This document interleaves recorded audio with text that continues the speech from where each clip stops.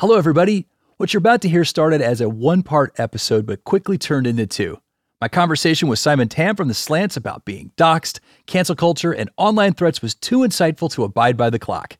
Together, we discuss his struggles with online harassment, the vital importance of free speech, as well as suggestions for fighting back against cancel culture. Speak your mind, America. Audio engineers, cue the music. Here comes part one. We hope you enjoy.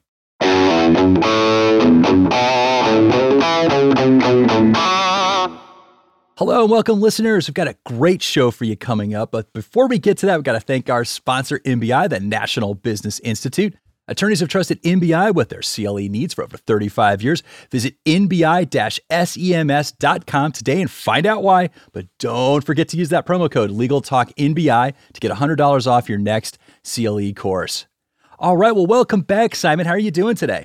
I'm doing well. Thanks so much for having me. Well, Simon, you've been on the air with us a couple times. You've been on with one of our shows, ABA Journal's Modern Law Library, of course, talking about your most recent authorship. And then earlier, you were on our Make No Law show, a show that that I produce. It was an episode called Disparagement, Contempt, and Disrepute. But before we get into our conversation today, I wanted to say thank you. You allowed us to use some separated tracks for that episode, where we got to at some points use the vocals and sometimes not use the vocals for some of your music, and it was wonderful. We got to play with that to tell that story of your battle with the United States Patent and Trademark Office. So I just wanted to thank you for your generosity before we got started today. Oh, well, thank you. That was actually one of the more enjoyable profiles and interviews that I'd done. Just the layering of the storytelling with music was, I thought, really, really fun.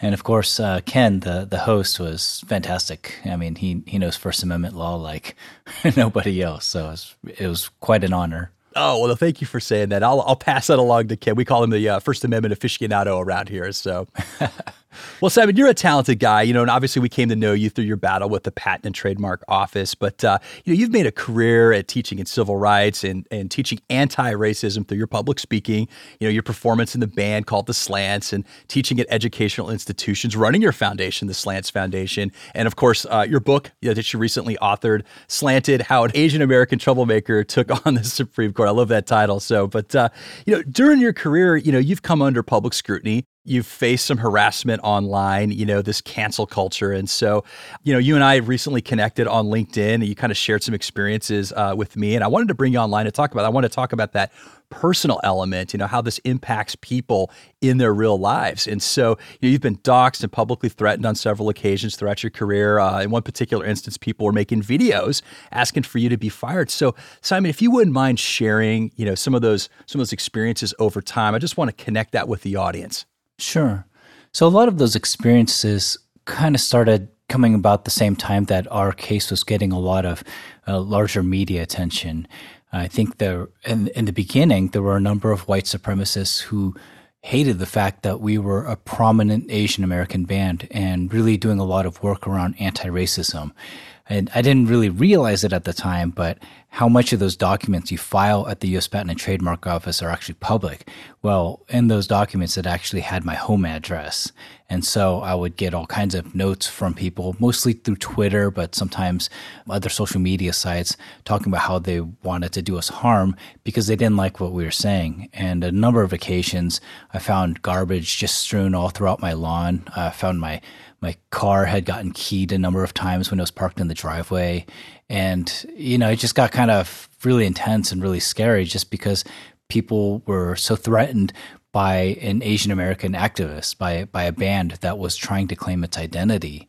That kind of kicked off a number of things, but I decided I wanted to continue sharing that message. And so as I continued working around teaching courses on diversity, equity, and inclusion, it only ramped up, especially once I started teaching some of those courses for events at a local college, at Portland Community College. Well, as I understand it, in addition to, your property being destroyed and damaged and vandalized, you received some threats. And so, can you share with us the nature of those threats? I mean, how serious were they? Were they, life and death? Were they, physical well-being? Were they threatening to ruin you? What was the nature of the threats? It kind of ran the gamut. Most of them were fairly vague. I think the more frightening ones were ones when someone had threatened to burn down my house, especially when I was in it. I've had a number of occasions where people threatened to show up at my appearances, either when I was speaking or our band's live shows, and pose some kind of, physical threat.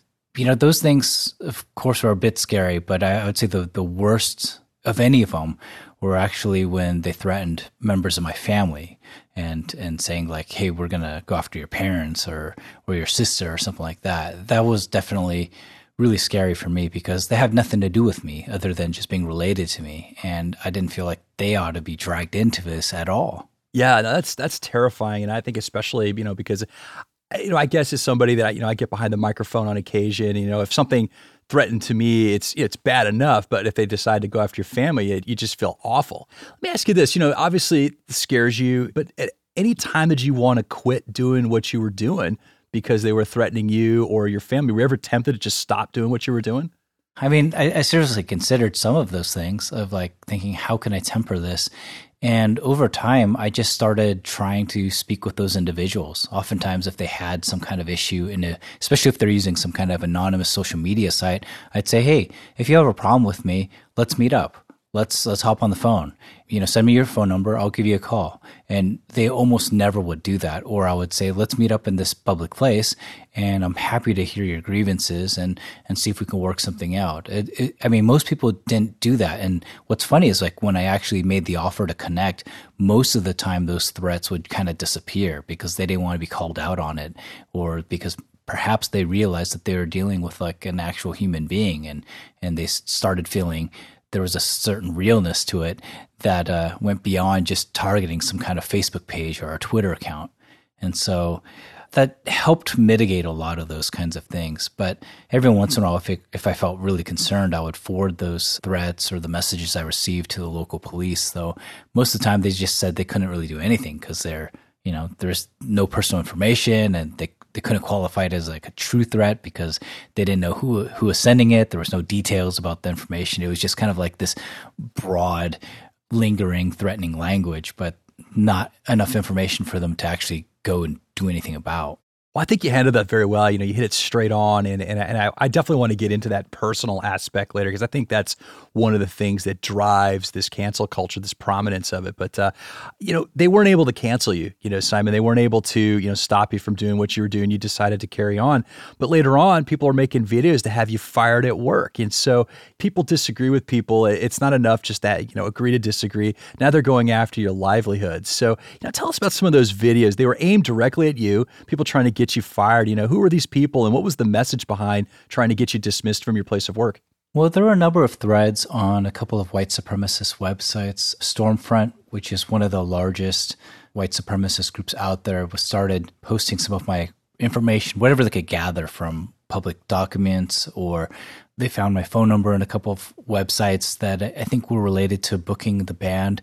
So they were trying to get their members to contact me and to kind of basically harass me to get me to stop doing whatever I was doing.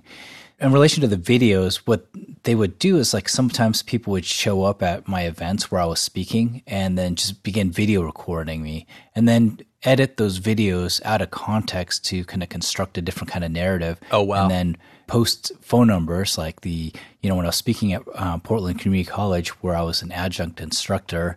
And for a while, I was actually working for the school in their marketing department. But when I was an instructor there, they would put the phone number for the president of the college and basically, insinuate that they ought to call them and get me fired for the kind of work that I was doing, for the kind of messages that I was saying. So those were a lot of their tactics in terms of like how they approached trying to kind of get me to stop doing what I was doing. It wasn't enough to disagree with you and try to get you fired, but it sounded like what they were doing was sort of perverting, your messaging through some selective editing process there. Yeah, and I think that's pretty common in terms of the world we're living in today. When you look at, some of the more prominent people kind of so-called being canceled, a lot of times you'll find their remarks selectively edited or certain quotes or things attributed to them, even if it's not giving the full context of their intentions or what they're trying to say. And that's just basically to try and bolster the case that, hey, this person really needs to be removed from society, they need to be deplatformed, or they need to be stopped at all costs. And I think a lot of the people who have those concerns believe that the ends justify the means. So like, hey, if we can get this person to stop talking, or if we can get the microphone away from them, it's going to be worth all of our efforts, even if we have to do some kind of nefarious kinds of things in order to do so. Yeah, it's fascinating, and it seems to be, growing in prominence. And, that's my next question for you. So, under the banner of cancel culture, I consider some of it to be, when groups of people, they hire people to go after your sponsors. Like, you get like a big grouping of people call your sponsors and say, hey, I don't like the messaging on there. We're threatening to leave. We're not going to buy any of your products. And so your sponsors get scared and they think about not funding your show. And without money, you can't do production work. I've seen this in the workplace. People don't like a particular comment or a political point of view, and so they go complain to HR to get a co-employee in trouble. And I've seen this with threats and harassment like you got, where people, they dox where you live, they dox maybe where you're going out to eat with your family, and people show up at a politician's house or show up where they're eating with their family and scare them. Angry mob comes up and gets their attention. You see this with the heckler's veto on college campuses. People disagree with the speaker. They'll go shout the speaker down, or they'll do as much vandalism or threats up front that the college administrators are worried. They're like, I think we're gonna have to cancel this event because we can't guarantee safety. But, we also do it on a, kind of like a personal level. And I see this a lot with young people, and this, breaks my heart. These young kids, they grow up and they get social shame for whatever reason, whether they have a set of beliefs that are different than their peer group, or maybe they're overweight, or maybe their appearance is different. They get shamed, and it's hurtful, and they haven't had that time to develop that thicker skin that we as adults get over time through encounters. They just get bombarded by all of this volume of negativity. And so, Simon, you and I are pretty close in age. And, when I was going through high school, none of this existed, thank goodness, or at least it existed and I was unaware of it. But today it just seems to be so prominent. Why do you think that's the case? I think there's a couple of factors involved here. One of them is social media, and that's just kind of the nature of the tools that we have. With social media, it's so much easier to kind of get in touch with people or to be speaking about them, whether they want to be spoken about or not. I think, when we were in high school, people talked behind our backs. It was just exactly that. It seldomly got around, and if it did, it was just gossip. But now there's a public and oftentimes permanent record of what is being said. I think that allows that information to spread more quickly. The other part of that, what's happening today, I believe, is that people feel the stakes are higher than ever. And as a result, they feel like they have to take immediate action, and sometimes drastic action, in order to get whatever they want, whether it's to get someone to stop speaking or to kind of shame them, because we believe that that's the most effective means of change.